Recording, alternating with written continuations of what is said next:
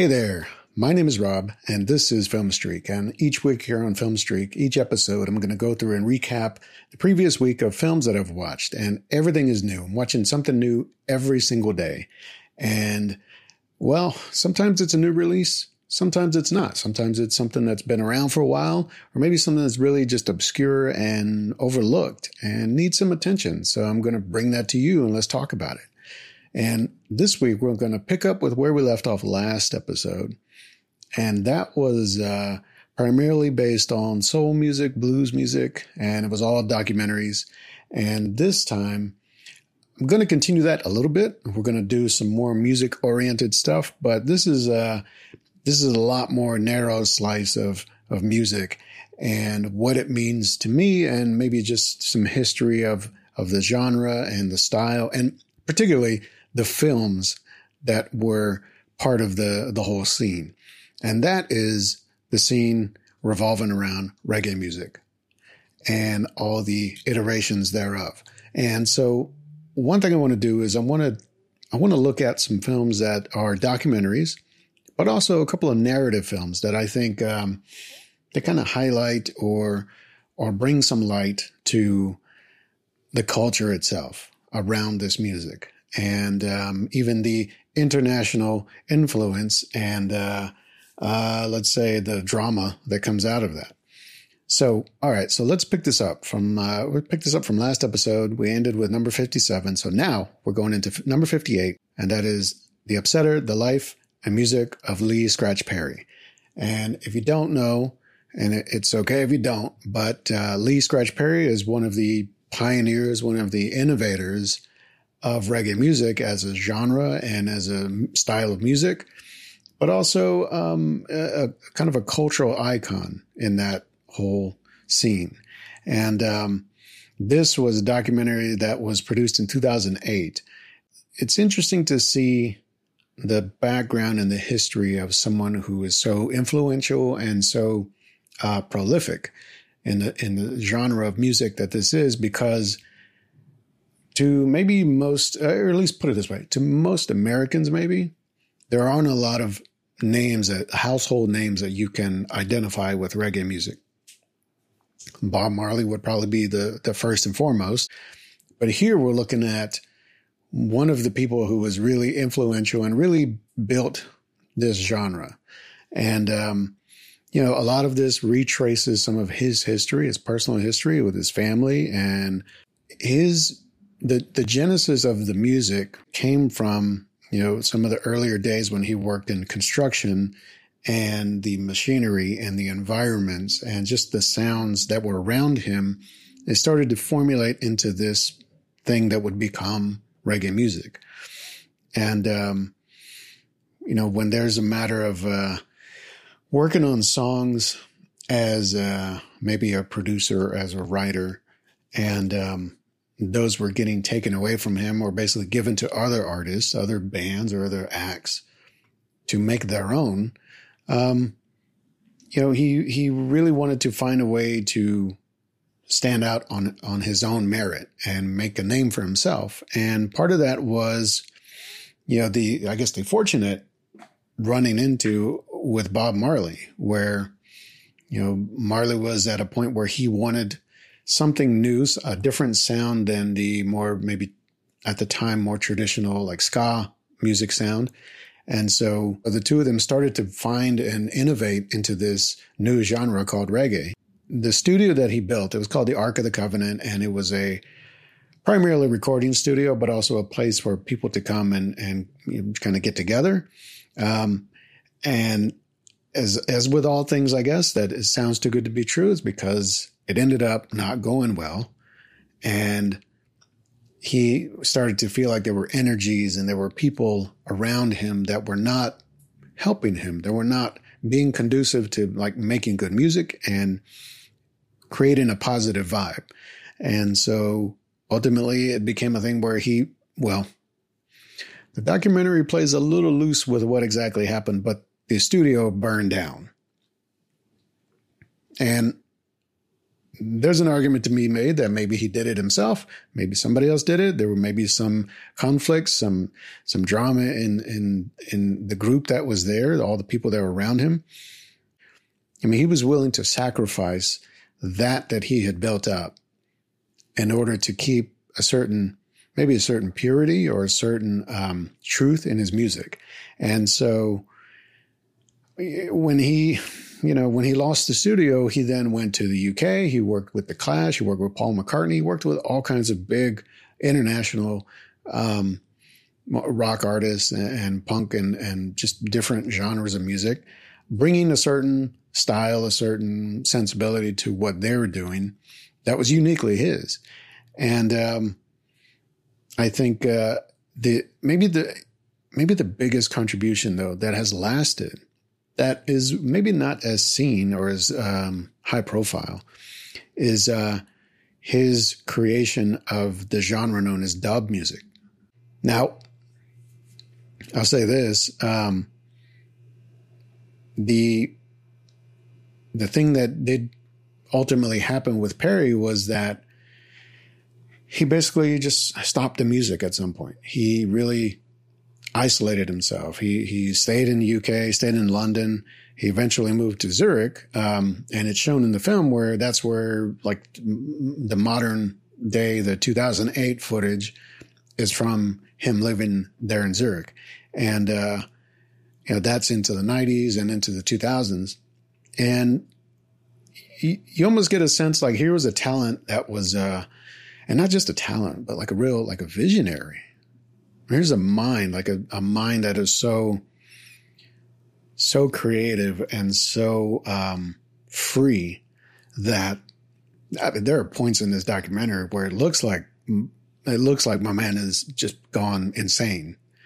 But it's all out of his eccentricity and his nature that is, it's beyond what is maybe traditional understanding of music and of sound and of meaning. The one thing I'll say about this documentary is that I saw this on, I think it was in Criterion Channel. And I'll tell you, it was a little bit rough.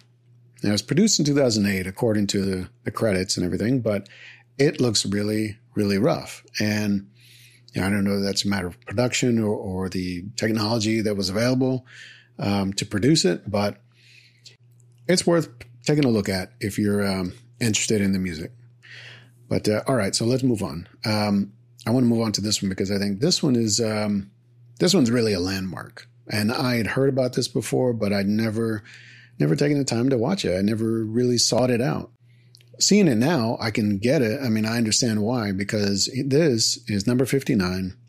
And this is The Harder They Come. And this is directed by Perry Henzell, and it's from 1972. And this stars Jimmy Cliff, who's a known, music act. He's known the world over, I think. And he plays the main character of Ivan, who's a young man. He's on the streets of Kingston. He's trying to find a way to make some money. He's looking for work. And he ultimately finds himself in a situation where he can record an album. He's interested in music. He wants to play music, and he's got an idea, and he's able to get on at a studio and record an album of his own. And, the interesting thing here is that, so this is a narrative work. This is just a scripted feature film. But so there are some elements of it, and even some of the other films I'm going to talk about, that they play very much like a documentary because they capture so much of life on the streets and in the city and with the people in Kingston and different parts of Jamaica that may not, and especially in the 70s, that may not look familiar or may not seem it might seem more foreign than it probably is, but I think when at least you have that context, you have that background for what motivates this kind of music and for what motivates these people to make this music. I think films like this really help to set that up so that you understand, like, this music doesn't just come from someone looking for a way to make a different sound. Like there's a real meaning behind it. There's a real purpose behind this music. And, if you're not familiar with reggae at all, maybe you've just heard something on a commercial or in, on TV shows or something like that. There's a distinct sound to it. There's a distinct tempo and melodies that are common in reggae music, but there's a lot deeper message to it.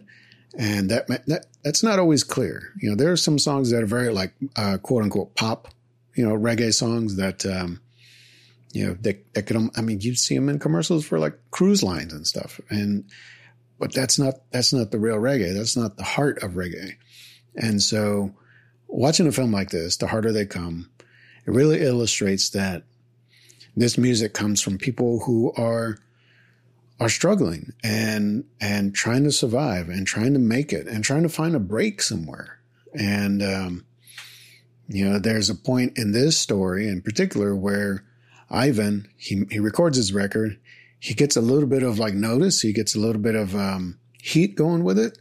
But ultimately, it starts to, the power and the nature of, let's say, the music business as it's portrayed here, it starts to corrupt him. It starts to just mess with his mind. It goes to his head.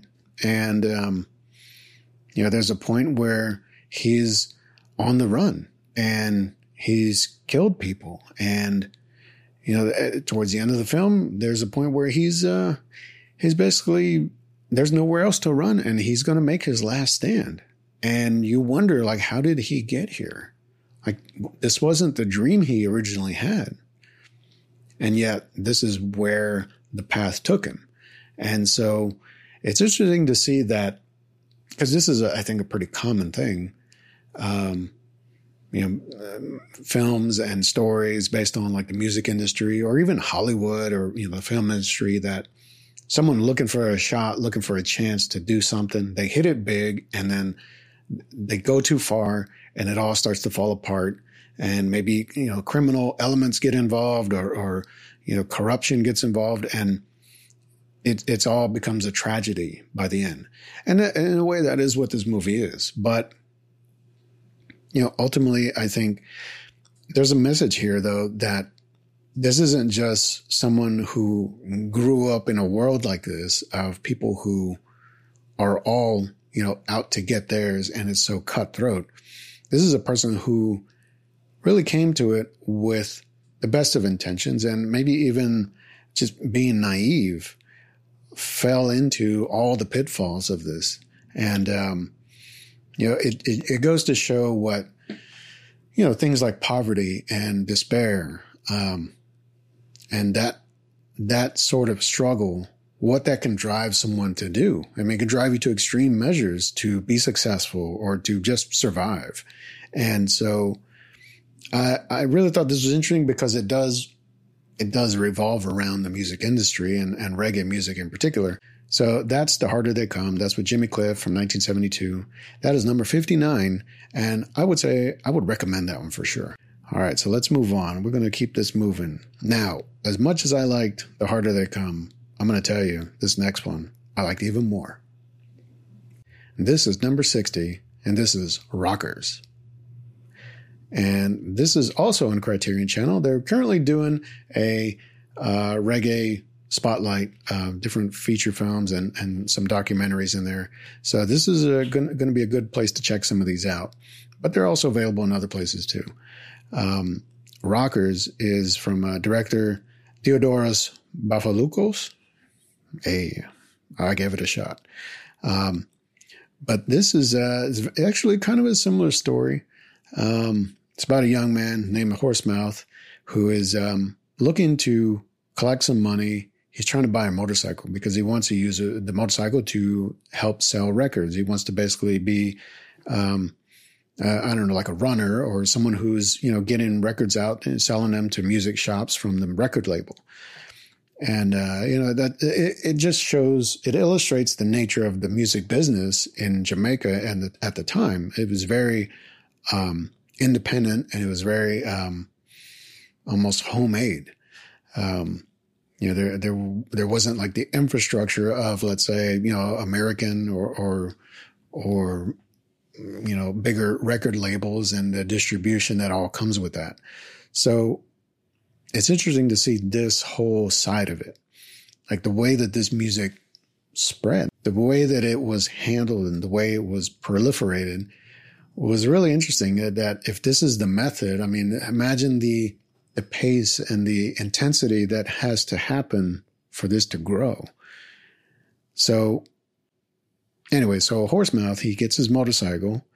He's trying to get a gig to be a drummer in a band, and his motorcycle gets stolen in the process. And so it becomes a thing where now he's chasing this motorcycle that, he took a lot of pride in. He collected the money to get it, and now it's gone, and he wants it back because this is how he's going to make his living. There's a point where he meets a girl that is, her father is someone who is involved with this. It's like a hotel or resort where he's playing in the band, and the girl is friendly to him, but also knows that he's maybe not on the up and up. I'm not sure, but she finds out where his motorcycle is, and turns out that the hotel, the owners, they're running a little bit of a crime syndicate, and they're taking in and hoarding stolen goods. And so when he finds out that's where his motorcycle is, now it's a battle. Like, how do I get it back? And how do I get over on these big crime bosses? And so it starts to turn into a little bit of a heist movie at the end, where it's funny because you see him go around and he's getting all the boys together. It's like, we're going to do this job. We're going to get all these goods back. And it's not clear if they're getting them back for themselves or if they're just getting them back to take them from the rich guys, the criminals. And in the end, you find out, well, they're taking them because they give them to the people who need them. The poor, they're going to do some Robin Hood shit here. They're going to take all this stuff, TVs, furniture, motorcycles, whatever, and they're going to give it to the people who really need it, the people who have nothing, the people who are struggling. But ultimately, the message is that these artists, no matter how much of their music is a hit or how much their music has spread around the world, they're still struggling. Like, the music industry there, it just doesn't work for artists the way it might in other countries or in other cultures. And so it's really tough for musicians to keep it going, to keep things, keep their lives going. And so it's always a struggle. And so that was a really interesting context. I never really looked at it that way or understood it to be that way. But I would say something about this also with Rockers is that it's a relatively small production, small budget affair, but it looks really great. And it even feels a little bit contemporary. I mean, some of it is very documentary-like in the moments in between some of the scenes, but it does feel very, I don't know, to me, it has a very contemporary kind of flair to it. The Harder They Come feels like it's from 1972. This is from a few years later, 1978, and it feels a little more up with the times. It holds up a little better, put it that way. So I would definitely recommend this one. This one was a lot more entertaining, actually. And it really, I mean, ultimately it ends on a higher note, on a more positive note. And so I'd have to recommend this one for sure. This is number 60. This is Rockers. All right, let's move on to number 61. And that is going to be Babylon. And that is from director Franco Rosso from 1980. And this is a little bit of a similar story. It's a narrative feature film.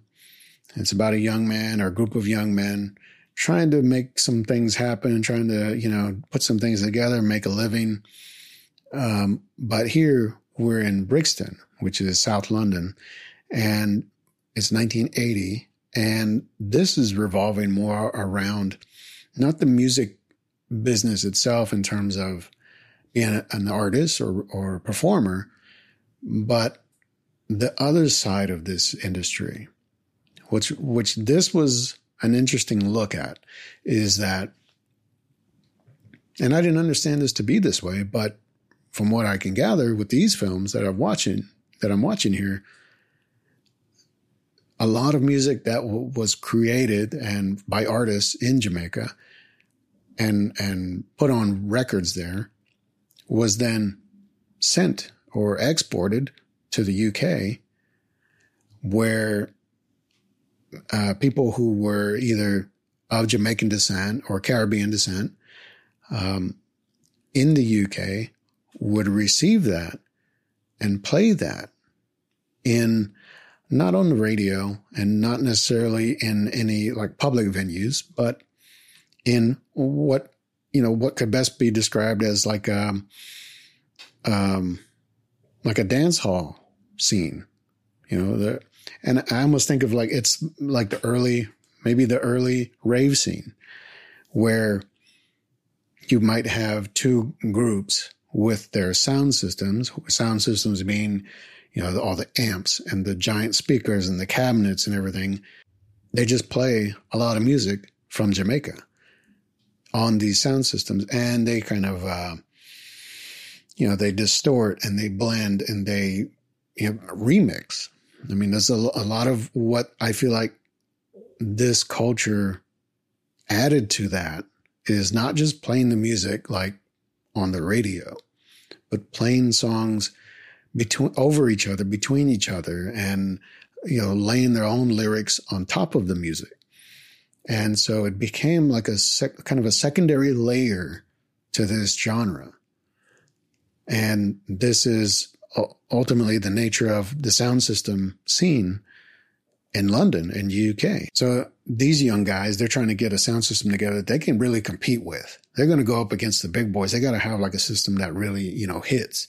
So what they do is, they're trying to make sure that they have like the top music, the top equipment, and then, really bring it in the presentation and all that. And so when they have an incident where some of the equipment gets broken, they have to go like steal like speakers from a school to like fix it and replace stuff. That's you do what it takes, right? So, it's a little bit about this culture and what these guys have to do to make it in this scene, but also about themselves and their own personal kind of struggles that they're dealing with. Because it's not just about them in this scene, but it's also them and this scene that they're in inside of the UK, inside of London, and what that means. It's a different environment, right? Than if you're playing reggae and this is part of your scene and you're in Jamaica. But if you're in London, there's a whole element there that is maybe barely introduced in some of the other films I just talked about. But it becomes clear here that, oh yeah, in London, racism was alive and well in the 70s, 80s, and on. And it's not the same as, let's say, to me, or let's say an American, the understanding of what racism is, especially in terms of music, but also in terms of just cultures and how those things clash. Here it's something that is different because, look, the music itself is not about this. The music has none of this. It has none of this animosity in it. The music is about unity, and the music is about love and peace and harmony in a way. There's so many like positive elements to the music. And even if the music is talking about the struggle or the disadvantage, it's talking about how to overcome and how to survive. And those are all, ultimately, those are all uplifting messages in a way. And yet this music is almost looked at as ghetto music in London at the time, and maybe some time after that, I'm sure. But, as is depicted here, at least, it's something that is not welcome. It's just not welcome. And I mean, the some of the dialogue, some of the language is hurtful. And because you know that these boys, they're trying to just do something to be productive and to enjoy themselves. They're not trying to cause any harm. They're not trying to hurt nobody. They're not trying to cause any trouble. You know, they're dealing with police. They're dealing with people around them in the city. You know, the white neighbors that are complaining about the noise, that are threatening, you know, to beat them up and to, you know, hurt them. And, you know, you got the white boss that is threatening or ends up firing Blue because he says he's not working enough, even though he's already been working too much. Meanwhile, the white guys on the other side of the garage, they're on a break. And, you know, it's the inequality, it's the bias, it's the racism that is so pervasive, and it's like there's no getting around it. It's just no getting around it. And so what they resort to, and this will come up later, but what these guys resort to is they just want to have this time with their sound system and to be in this scene that they can at least feel like they've done something with themselves. And so the only knock I might have on this, even though it's not really a knock, because I really enjoyed the overall context that this gives, because it's different than the other two that I've talked about. But the one knock I would give is that the ending, without saying too much, the ending feels a little bit abrupt. And like, I feel like there's like, I needed one more scene. I need to know what is the very next thing that happened, or maybe the next day or whatever. But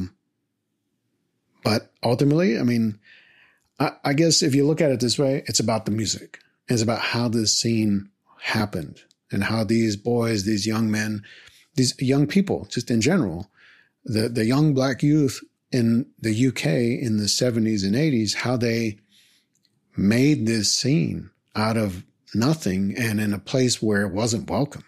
I mean, that struggle, it's undeniable because it's still around. That's why it's undeniable. It'd be one thing if this happened at one point in time and then kind of faded away and just never, you know, amounted to anything. But the fact that this evolved and grew and ultimately became a whole new scene of music and a whole new way of presenting music that is alive and well today. I mean, it is. You look at anything from, you know, the dance and rave scene to, you know, places where you might have sound system that are still set up for like drum and bass culture or dubstep culture and all these things that it's still out there and it's still doing it. And it's all traced back to this and then the previous era before that of reggae. So these are actually been really insightful and educational in a way, these three movies, which has given me some more context. Like, I've known about the music. I never really understood how the music, how it grew and how it evolved over the years and over different aspects of society. So these have really been interesting. So this is Babylon, Rockers, The Harder They Come, all recommended. Check those out. Also on Criterion, by the way. And so now we're going to get to number 62. Number 62 is a documentary that it's actually pretty short. It's not a full like feature length, I guess, but it's an interesting and really insightful documentary. And it's called Reggae in a Babylon. And it is a lot of what I've been talking about here is about how reggae made the transition from Jamaica. I say made the transition, but it spread from Jamaica to the UK. And once it got to the UK, how it grew from there, how it started to become its own thing. And so this is, you know, it's kind of goes back, retraces some things into the late 70s. And, you know, in Jamaica, the music, reggae, as it existed there, was a more relaxed style, a more relaxed atmosphere because the country and the nature of that culture is generally more relaxed. And when it made the leap to the UK, because it's just a whole different world, it's a whole different way of life. It's maybe much faster paced, definitely more stressful and more chaotic in some ways.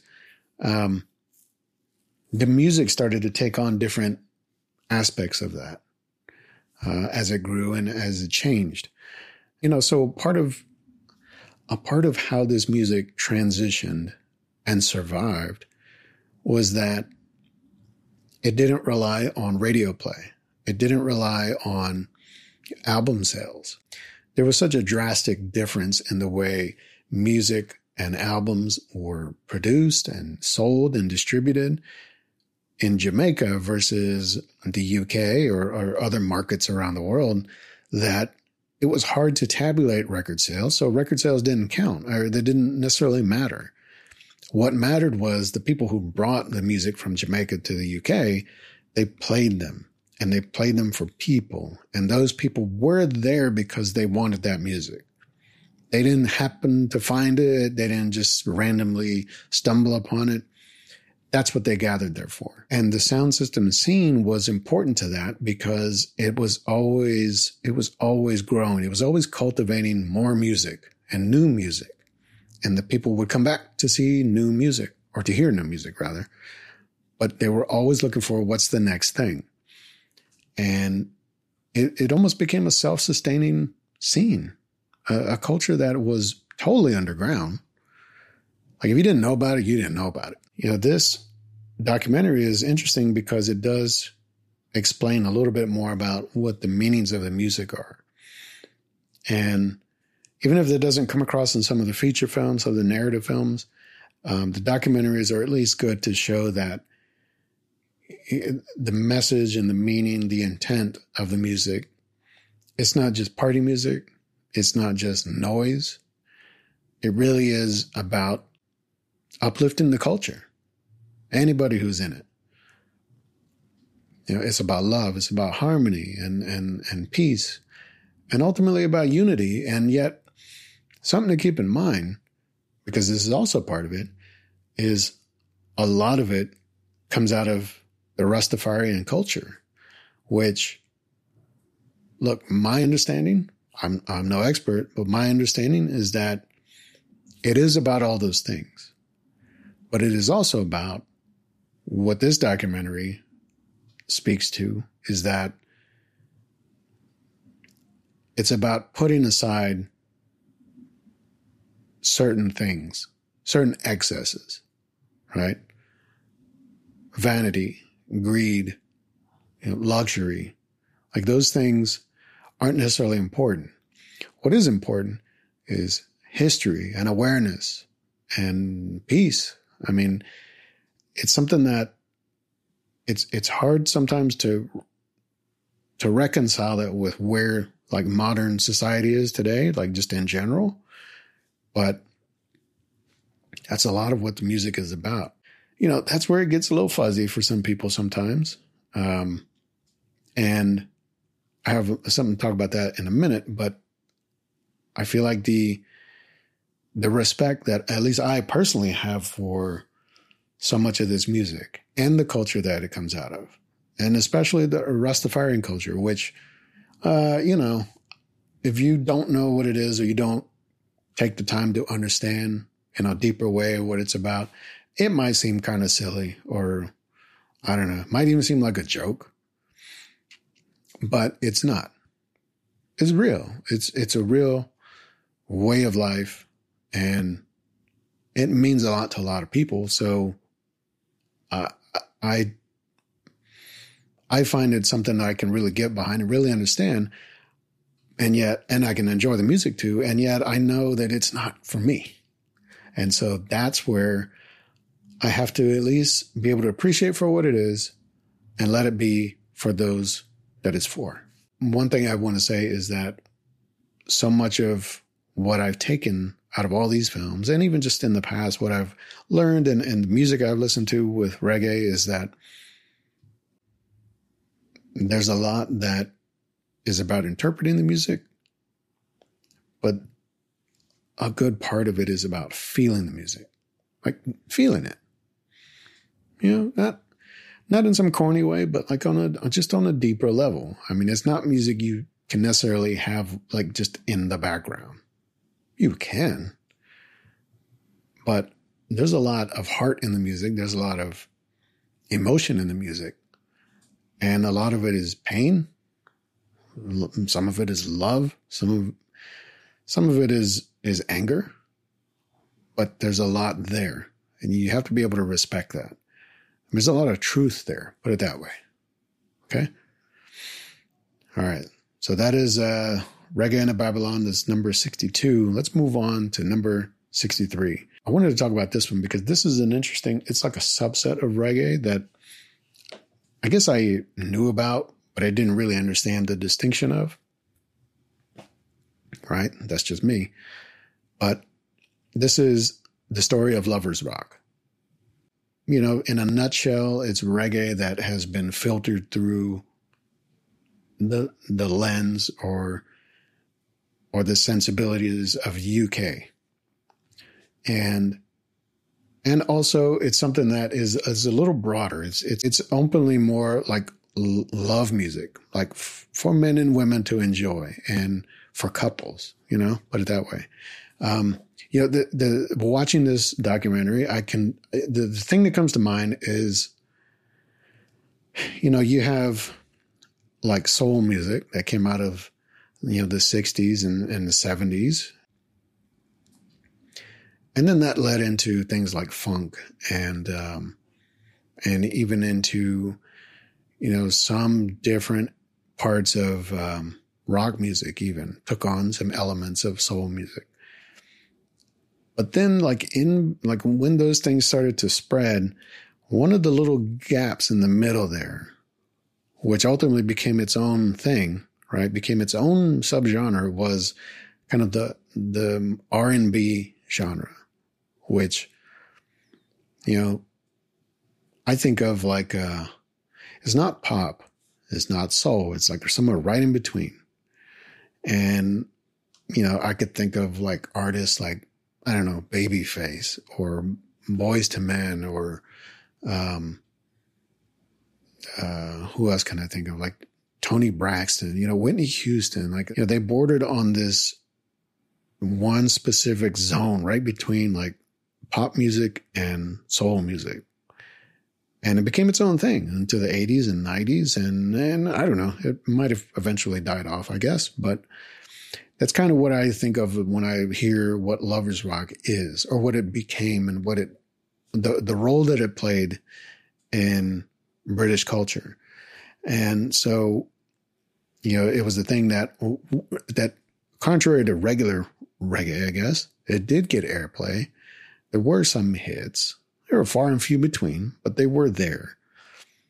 And it was able to appeal to a broader audience that wasn't so much into, you know, the Rasta culture or, you know, anything to do with Jamaica even. It was just something that felt more palatable, I guess.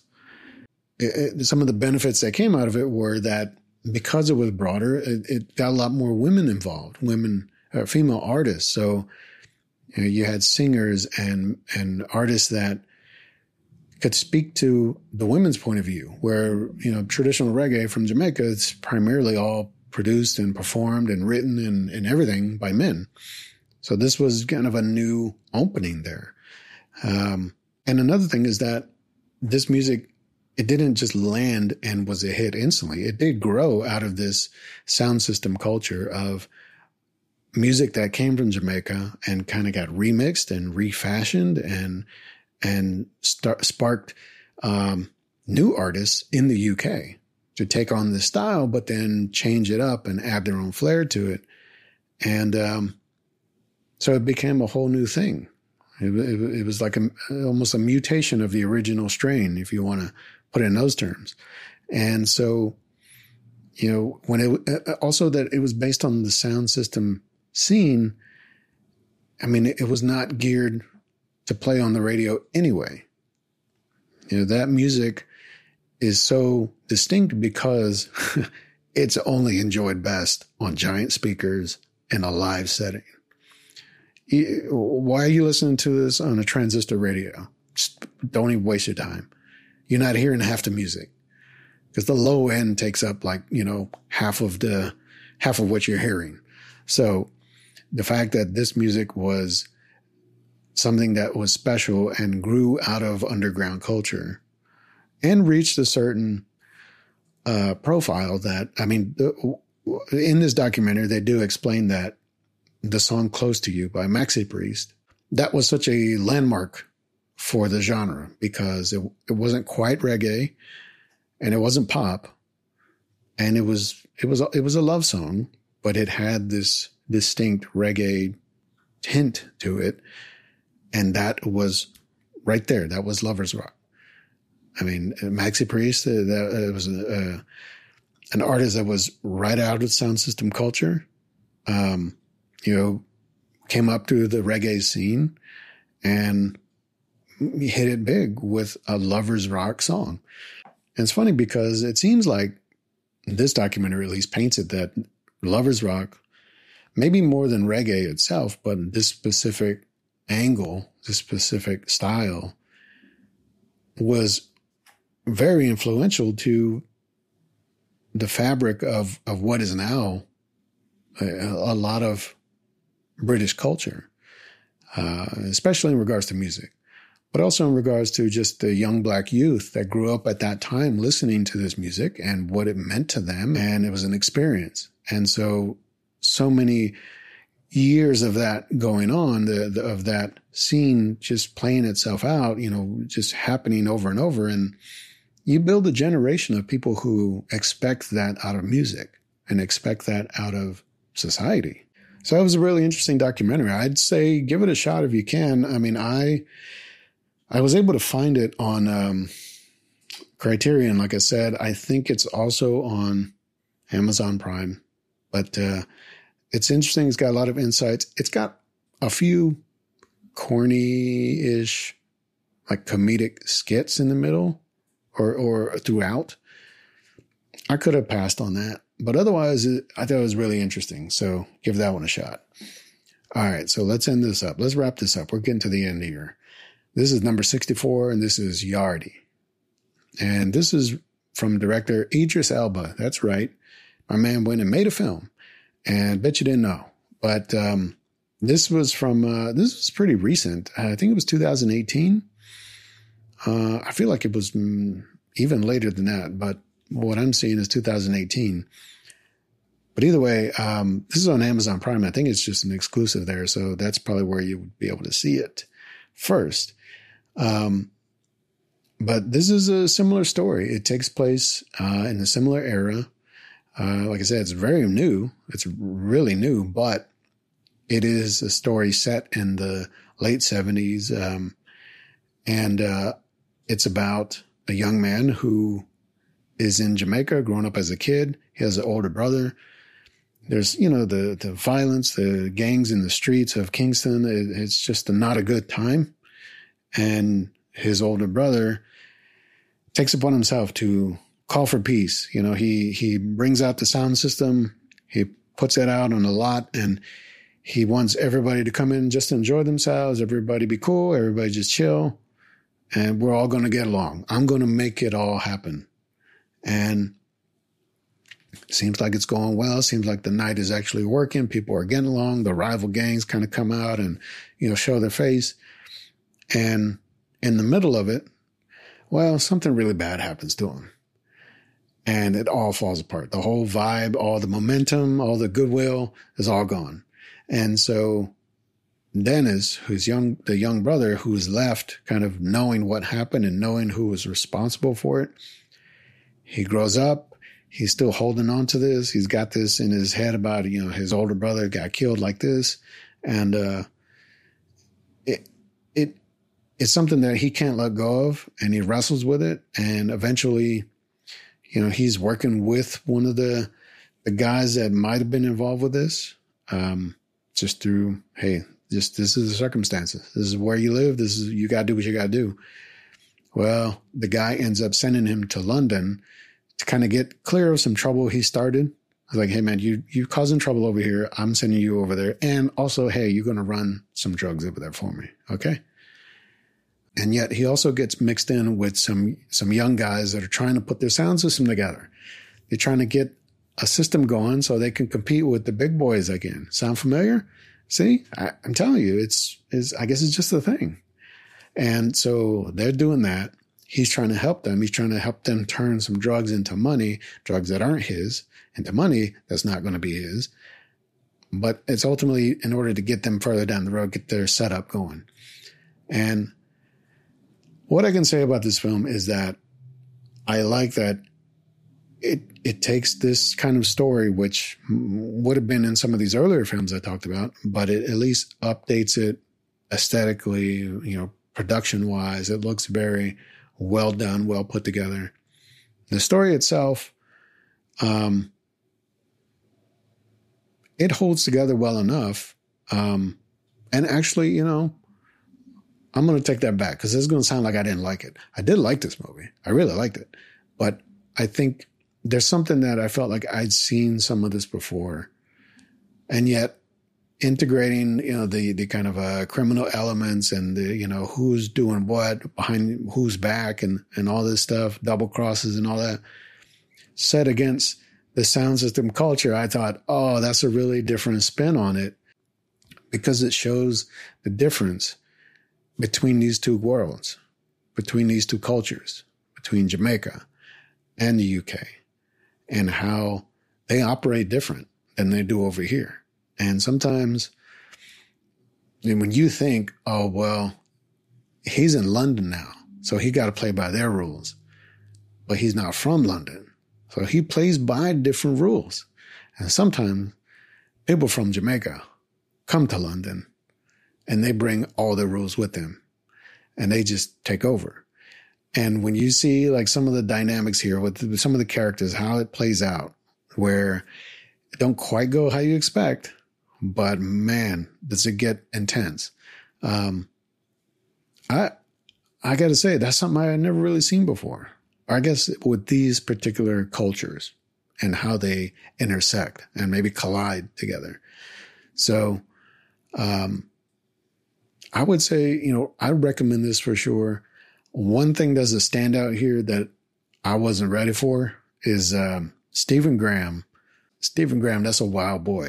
I mean, he's, I think I first saw him in Snatch, was it?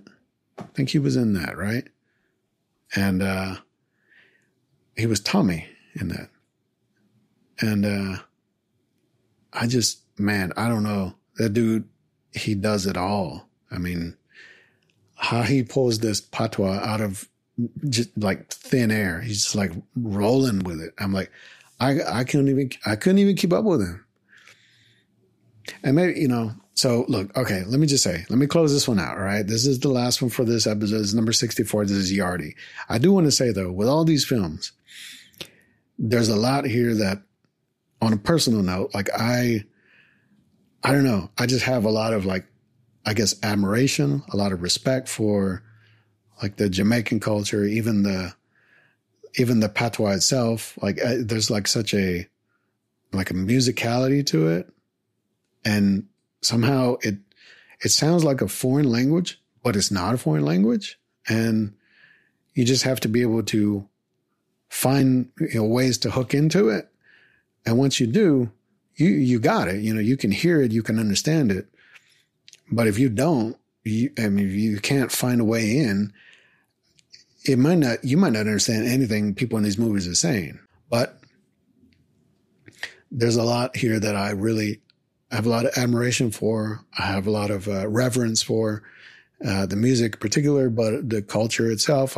This actually shed some light on some things for me. And so I thought it was really worth taking the time to watch all these films.